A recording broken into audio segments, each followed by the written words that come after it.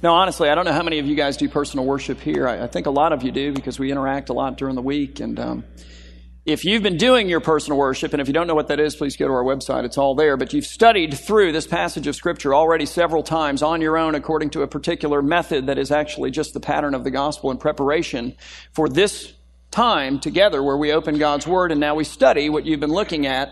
If you've been doing that this week, you don't need a harmonica, you don't need a band, you don't need people to lead you in worship.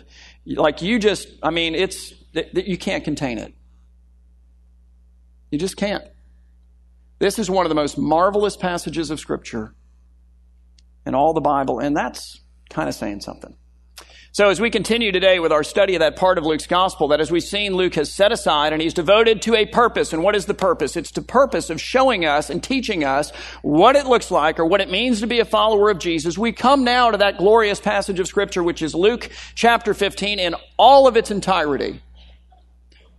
And to three stories,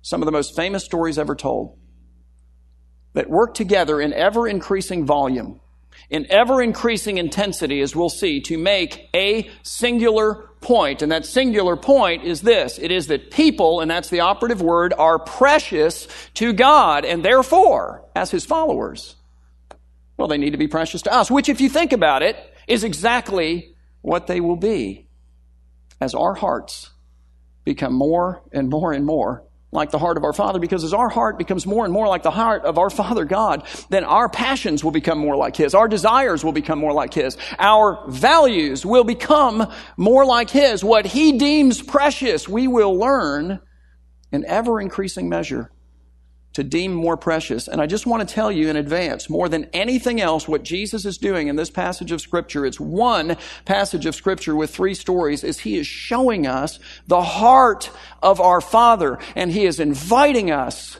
to align our hearts alongside of His and to come to realize that, hey, you know what? People are precious to God, and, well, when our hearts get lined up next to His, they're then also precious to us. And by people, just so that we're clear, I mean, first of all, you people. I mean us. I mean everyone here today. Everyone who has come to Christ and been found, that's important language for the day, through faith in Jesus Christ, has become a son or a daughter of the Father who is God Himself. Okay, listen, I'm here to tell you, you are absolutely precious to God, and I can state that objectively because of the cross. God Himself has sacrificed the infinitely valuable life of His one and only, unique in all the universe Son, now get this, to purchase and redeem you. Let that wash over you. Don't run past that. Let it make a difference. Let it have its transformational effect on your heart. But by people, I also mean other people. And I know that you're thinking, well, of course, other people. I mean, there's just all kinds of other precious people to God in our city. Just go around the corner. You've got First Baptist, full of precious people. We love those guys. Take a right on 3rd, head up the street. Now you've got what? City Church Fort Lauderdale. We planted City Church Fort Lauderdale. Full of precious people. Keep going into Wilton Manors. City Church Wilton Manors. We're helping plant that. Full of precious people. Keep going to Pompano, City Church Pompano. Did you even know that there was a City Church network? Newsflash. Coral Ridge Presbyterian Church. Calvary Chapel. Church upon church, full of precious people. But what I want you to see today is that when I talk about people and those being precious to God, I'm not just talking about found people, people like us and people like all the people who are filling all of those churches even now as we meet. I'm also talking about lost people, and I'm talking also about lost people, not just that we like, but maybe in the deepest, darkest recesses of our hearts, though it would be politically incorrect for us to admit it, for reasons related to social things and religious things and political things, and maybe personal things, like things of personal offense, honestly, we don't like. We don't value in a way that aligns itself with the heart of our Father. People are precious to God, and when I say people, I mean us, and I mean them, as we'll see. And the bottom line is that they need to be precious to us. So, we pick up our study today in Luke chapter 15, beginning in verse 1, where we read this. It says, "Now the tax collectors and the sinners," hang on, those are the really, really bad people. Those are the I don't want to talk with you people. Those are the I don't want to hang out with you people. Those are the I don't want to be seen with you people. Those are the please don't touch me people. Those are the I am personally and massively offended by you people. Those are the people that had they taken a poll in that day, in that culture, in that age, they would have concluded unanimously, of course, with the exception of the tax collectors and sinners, that those were the least valuable people in their society. And in fact, they were negative value people, deep, dark secrets of their hearts. And maybe they'd even come out with it and say it. We'd all be better off without those people. That's the viewpoint toward the tax collectors and sinners. Okay, well, that's important. Because look at what Luke says next. He says, now the tax collectors and sinners, because we all have them, were what? Drawing near to hear Jesus, who, unlike everyone else in their culture, as we've seen time and again now all year long in studying the life of Jesus, accepts them, embraces them. My goodness, as we'll see in a second, he shares table with them. He identifies with them. He publicly proclaims himself to be one with those of them who come to him. One of his disciples, one of the 12, is a tax collector. It's scandalous. And it's glorious. Listen, he gave his life for them. Now, why would he do that? It's a simple answer, and you'll hear it again and again and again and again as we move through this passage. Because they are precious to him. He has the heart of the Father. And the point of the story is that they need to be precious to us too. Now, the tax collectors and sinners were all drawing near to hear Jesus, and the Pharisees and the scribes, who incidentally would have won the MVP award in their day, undisputed, grumbled against Jesus, is the point, saying this man, Jesus, receives these filthy, wicked, valueless sinners that we'd all be better off without, and he eats with them. He publicly identifies with them, and so then it's in response to that criticism that Jesus told to who? To that group, this parable, and the two then that follow, all of which deal with the value of people. Jesus says to them and to us, because there's a little of them in all of us, he says, what man of you having 100 sheep, so 100 sheep, okay, if he has lost one, he's lost one out of 100, hang on to that, does not do what? And it's obvious, it's axiomatic, it's something that he presents to them, and they're like, well, of course we would all do this, because they understand shepherding. What man of you having 100 sheep, if he has lost one of them, does not leave the 99 in the open country and go after the one that is lost until he gets tired or runs out of patience or just simply throws his hands up in the air at some point and says, my goodness, it's just one sheep. I've got 99 others. And at some point, my time and effort is worth more than this sheep. Now, that would be unacceptable. They all understood that. Jesus is drawing them in with that understanding. He says, no. What man of you, having 100 sheep, if he has lost even one of them, does not leave the 99 in the open country with another shepherd to watch over them? That's the idea. And go after the one that is lost, here we go, until he finds it, no matter how much time and effort it takes to do that. Now, why does he do that?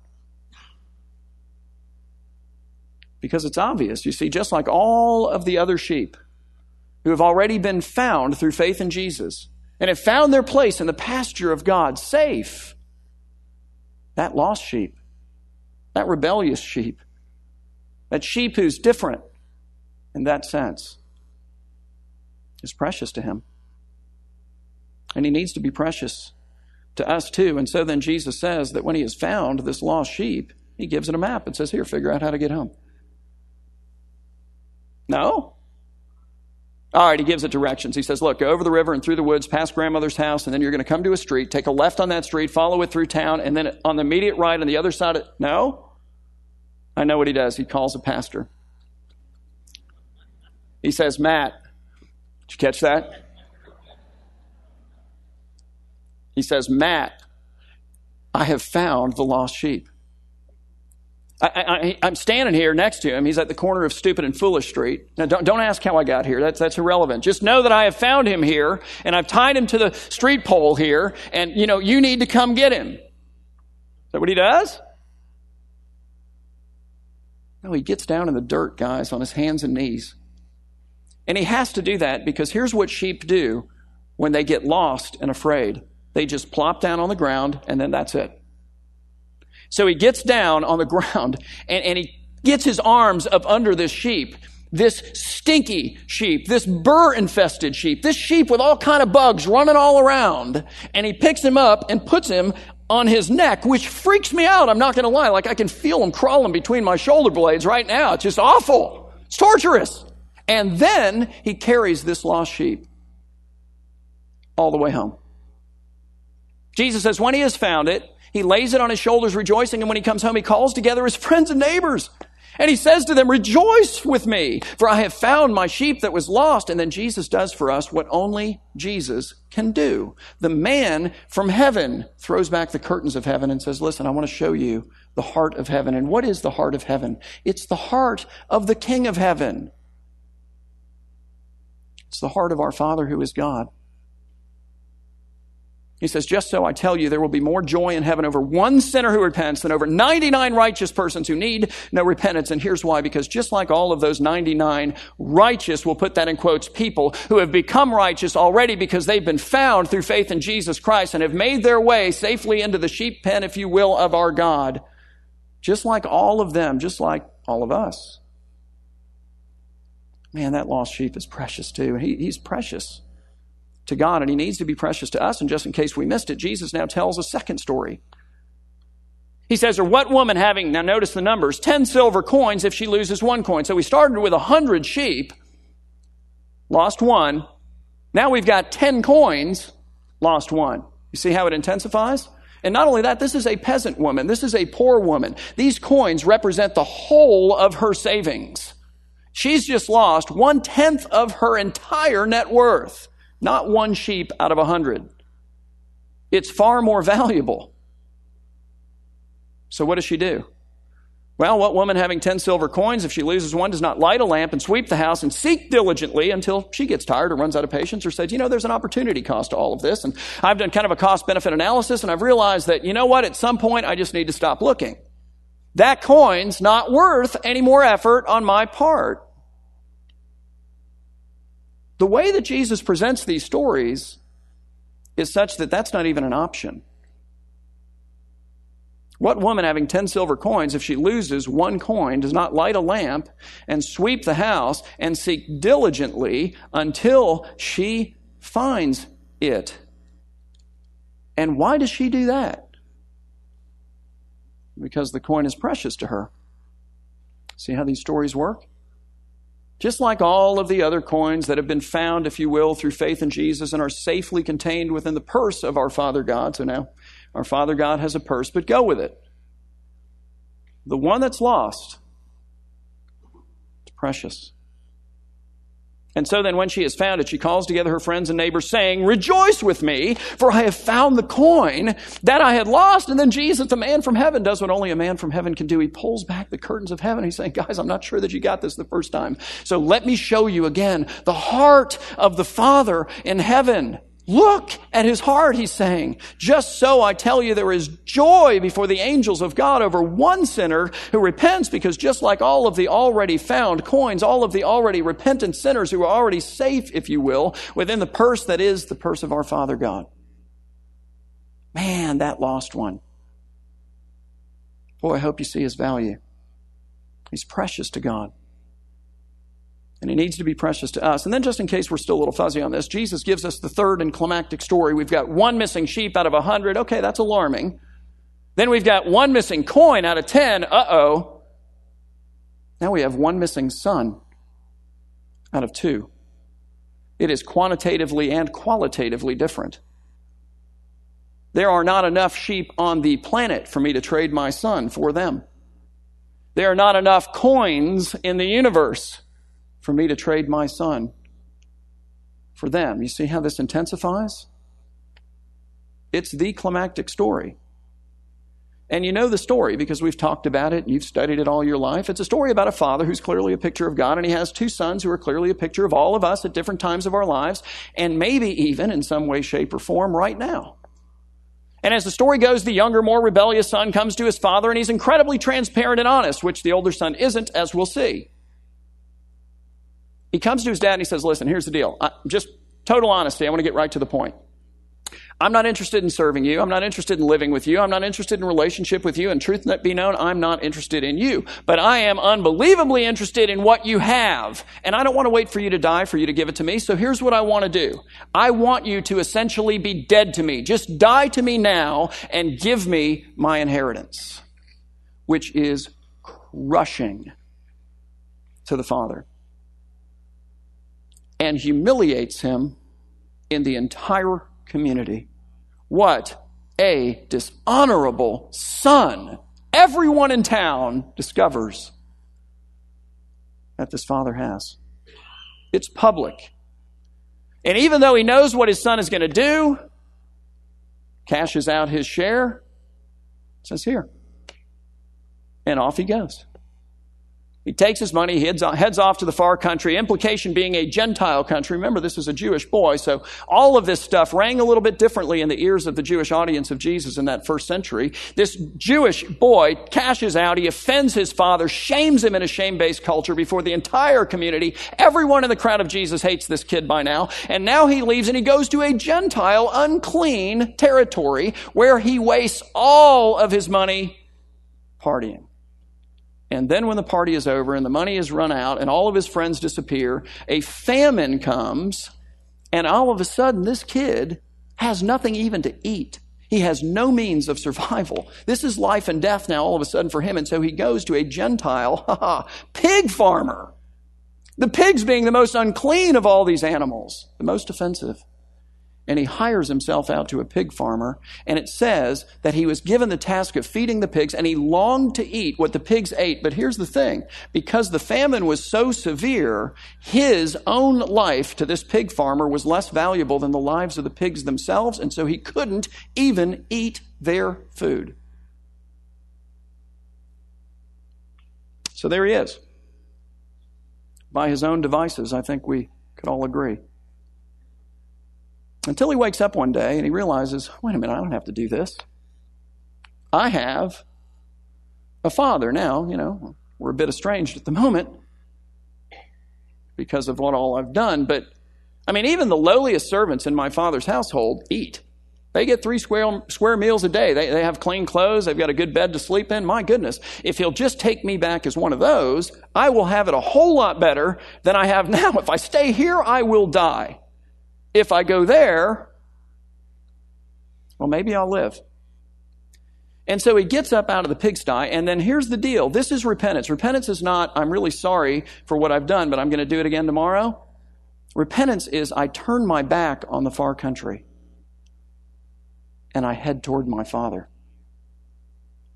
And as he's going, he's realizing, hey, when I get there, I'm going to have a conversation with my father. We're going to have to talk about all of this. I'm going to have to own what's happened here relationally. We've got a big breach that needs to be repaired. And so he's preparing his speech on the way. I kind of picture him having like a stack of 3x5 cards and a pen, and he's just writing and editing and tearing up as he goes. He's got plenty of time. He's got to walk all the way home. And so finally he lands on a short speech to the point. It says something like this.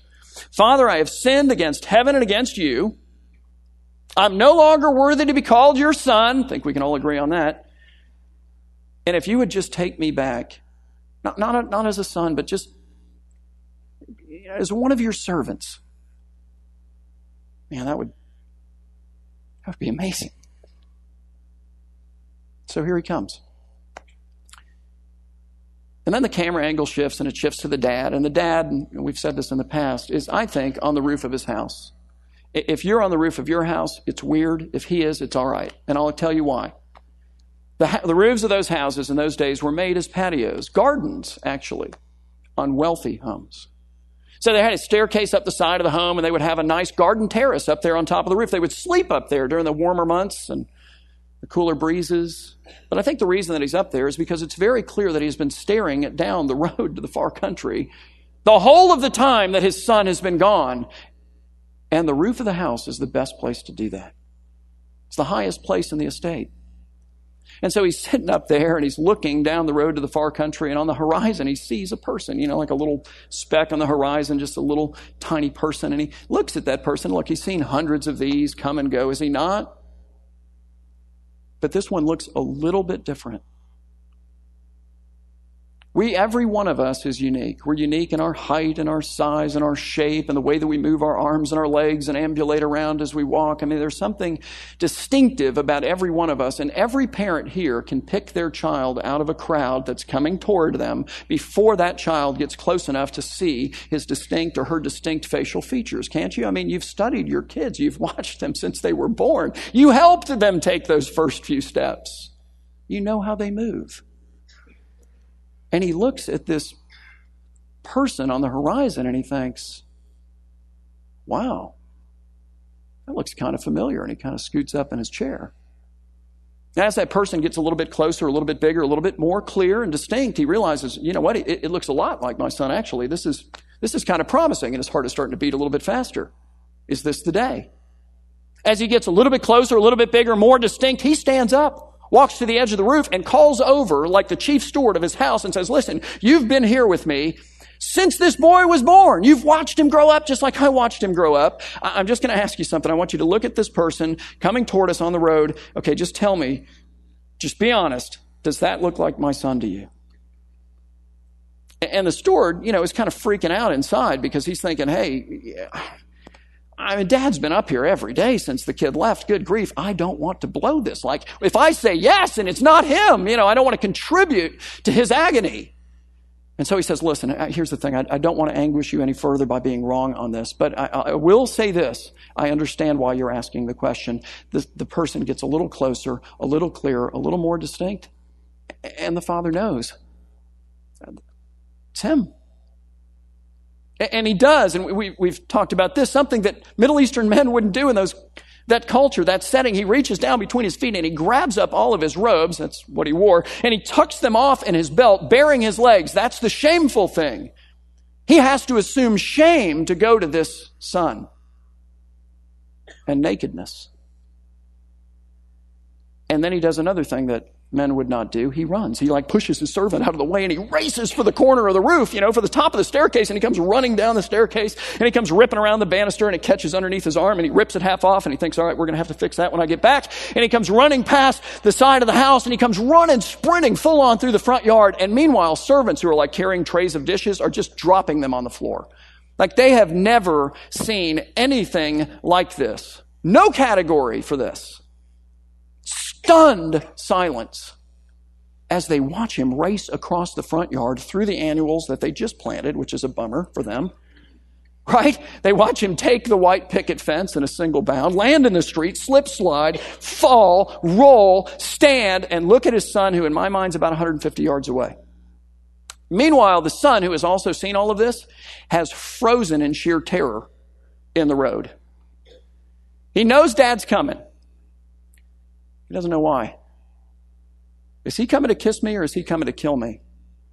Well, in either case, he's about to find out, because Dad comes out of the sprinter's blocks, man. And he is coming and the feet are flying and the arms are pumping and the heart is pounding and the lungs are burning and the tears are flowing. And there is a fury in his eyes that are locked onto the eyes of his son. And son thinks to himself, I think maybe it'd be good for Dad to hear my speech before he gets here. So he's fumbling around in his pocket, and he pulls out his 3x5 card. He just starts shouting it out in advance. Father, I have sinned against heaven and I've sinned against you. And I like that line. I hope that caught with you. And I'm no longer worthy to be called your son. If you could slow down, that'd be really helpful. And if you just take me back as a servant, and he's just waiting for the impact. And what does the dad do? You know this story. You've known it all your life. He beats the tar out of this kid. Just destroys him. Screaming and castigating him and lecturing him. Oh, I knew you'd be back. As soon as the money ran out, I knew you'd come back. Groveling before me, hoping that now I'll be gracious to you after the way you've humiliated me in front of all the neighbors. By the way, all the neighbors have come out at this point. Now I'm going to vindicate myself before all the neighbors. I am going to give you the beatdown that you deserve, and I am going to send you away like a scalded dog, because that's what you are. Dead to you, you're dead to me. All right, he doesn't do that. Jesus is showing us the heart of the Father, guys. The man from heaven is pulling back the curtains and saying, hey, I don't know what kind of heart you think God has. Let me show you what it really is. Oh, Dad comes a-running. And he hits his son, I think, full on, like he doesn't even ease up. Takes him down in the street in a full bear hug, arms and legs.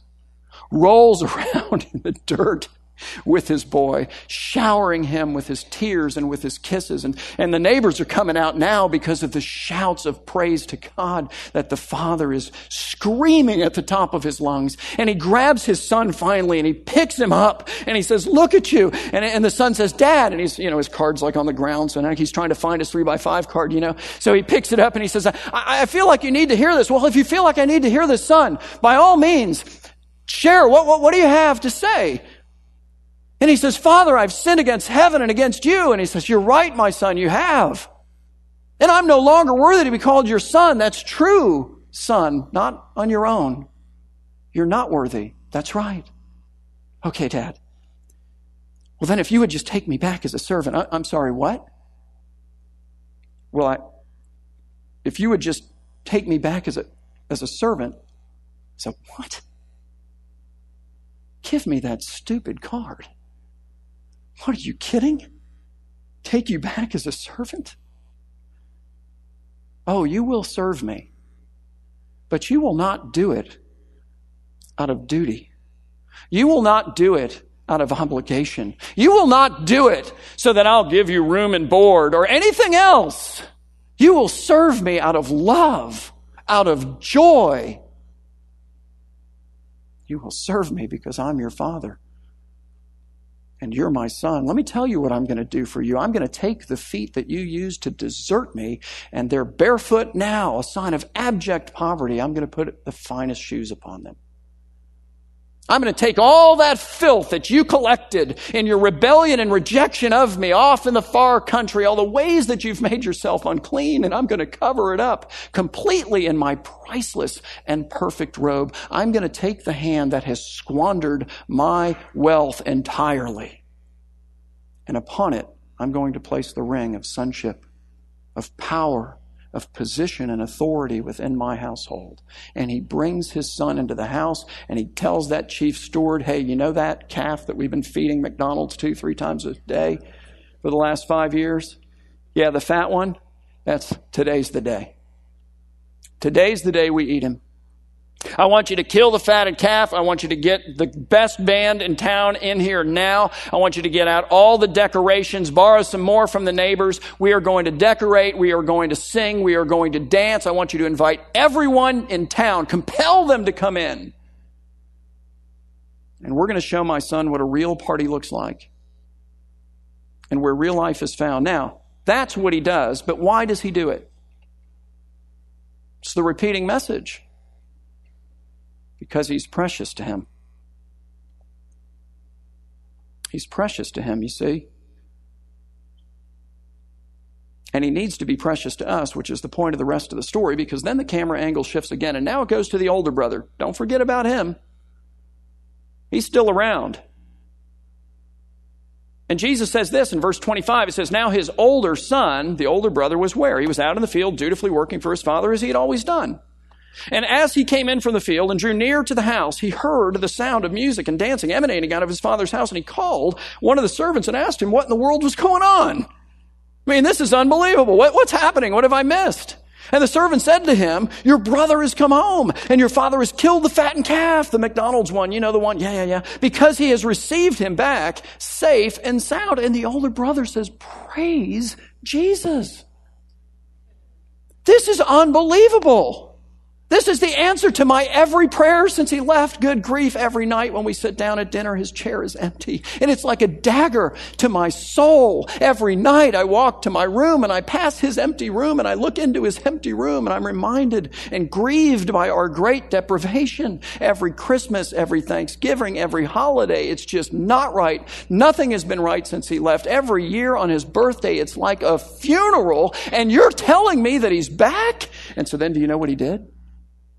He did what the Father did. He reached down between his feet. He grabbed up his robes. The servant's thinking, I get to see this twice in one day. And he stuffs it down in his belt, right? And then he runs across the side of the house, and he runs up the stairs, and he catches the banister underneath his arm here, and it rips it half off. And he thinks, well, we're going to have to fix that. And then he gets to the front door and throws it open so hard, he about rips it off the hinges. And he looks around like a madman, just frantically looking for his brother in the crowd that's already gathered in the house. And finally, he locks eyes with him. And of course, his brother sees him too, and he's thinking, oh, good grief, here we go again. What am I going to get? Is he coming to kiss me or kill me? Because here he comes. Feet flying, arms pumping, heart pounding, lungs burning, tears pouring, and he takes his brother down in a bear hug, arms and legs, in the middle of the living room, showering him with his kisses, showering him with his tears, screaming out his shouts to joy in front of the whole community, which is scandalized. It's not what he does. But kind of the whole point is that that's exactly what he should have done. And in not doing that, what did he betray? He betrayed that his heart is not at all like that of the Father. And so the Father invites him to change. It's what he's doing for us, guys. It's the point of the stories. Jesus says in verse 28, but he was angry. And he refused to go in, which in that culture is a major offense. Now follow this, against the father, and in this case, it is a public one. It is a public shaming and humiliation of the dad. Does that sound familiar? Because it was understood in that culture that in an event like this, the oldest son had very public, clearly defined duties, none of which he performs. In fact, he won't even go in, and the crowd is whispering in the house, what? The older brother won't even come in? So what does the father do? Same thing that he did for the younger brother. It says his father came out to him too, and he entreated with him. He pleaded with him to join the feast, to come to his table. But he, the older brother, answered his father, and listen to this. He says, look, these many years I have served you, and I have never disobeyed your command. And yet you never gave me so much as a young goat that I might celebrate with my friends, much less a fattened calf, which tells you what? It tells you that he too is not interested in living for the Father or serving the Father or having a relationship with the Father. He's not interested in the Father at all. He's interested in what the Father has. He's exactly like his younger brother. He just has a different method or strategy for trying to obtain it from the Father. So instead of openly offending him and saying, you're dead to me, give me my inheritance, the older brother says, no, I will serve you like a servant to obligate you to give to me what I want. So that at some point I can say, look at all I've done for you. Now give me what I want. That's not service out of love. That's not service out of delight. It's not the service of a son or of a daughter. That's the service of a slave. It's ironic, isn't it? The son who comes back and asks if he could just be received as a servant is received as a son. The son who has been the dutiful son all of this time reveals that really, all of this time, he's merely been a servant. And when the so-called good son, we'll just put that in quotes, sees that the so-called bad son, quotes for that too, gets what only he, the good son, thinks that only he deserves because of all of his performance, man, he is absolutely furious. Again, Jesus says he's angry and refused to go into the house. And so his father came out to him too and entreated him to come in and to eat from his table. But he answered his father. And he said, look, these many years I have served you and I've never disobeyed your command. And yet you never gave me so much as a young goat, much less a fattened calf, that I might celebrate with my friends. But now notice this. But when this son of yours, he's just divorced his family. Not when my brother, when this son of yours, so you and your crazy son, you're over here in my mind, and I'm over here. When this son of yours came, the one who has devoured your property with prostitutes, you killed the fattened calf for him. Translation, you gave to him what, at least in my estimation, only I am good enough to receive. And then the father said to him, son, you are always with me, and all that is mine is yours. However, you're wrong about all of this. Will you receive that instruction? For you see, he says, it was fitting to celebrate and to be glad when your brother came home. For this your brother, and don't miss it, because that's who he is, was dead But now he is alive. He was lost, but now he's found. End of story. And you say, well, you can't end the story there. I mean, talk about leaving me hanging. I mean, what does the older brother do? Does he come in the house? Or to put it differently, does he receive the offer to align his heart with the heart of the Father? And to find a way, therefore, then to accept and to embrace and to celebrate his brother, whom he is so disapproving of. And I don't know, because Jesus doesn't tell us. But I do know that these stories extend the same invitation to us. See, these stories come to us with an invitation. And it's an invitation, first of all, to recognize just how precious we are through faith in Christ to God. It's astonishing.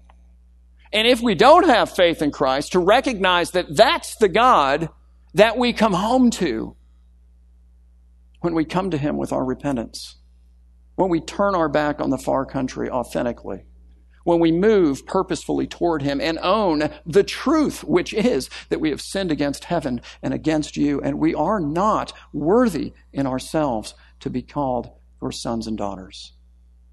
True, true, all true.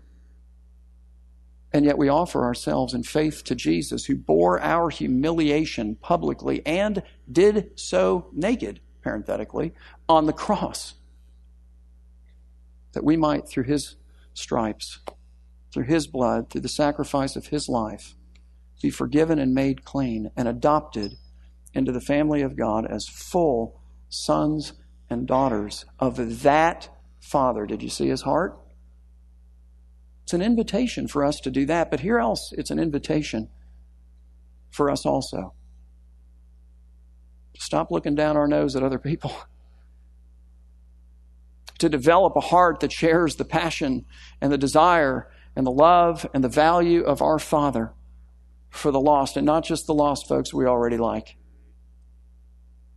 but anyone, everyone, for His gospel proclamation is made to all. Is it not?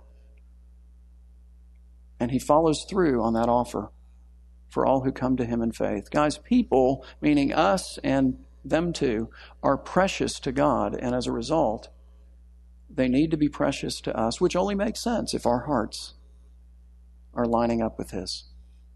So, here's what I want you to walk away thinking about. Number one, just how precious you are to the Lord.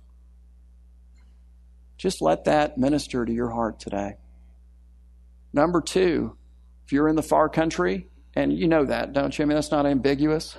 Like when you're in the far country, you're not going, gee, I wonder if that's where I'm at. No, that's where you're at. I've been there, I know.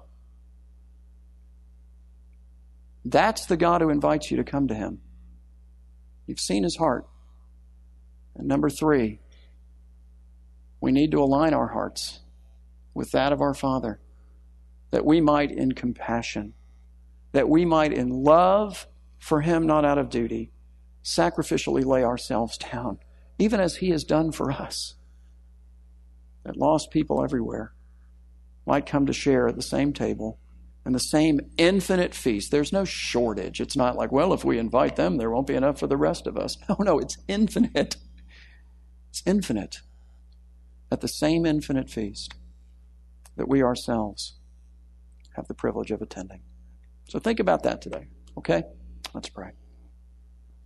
Our Father and our God, we thank You for the whole of Your word, and we thank You today for this part of it.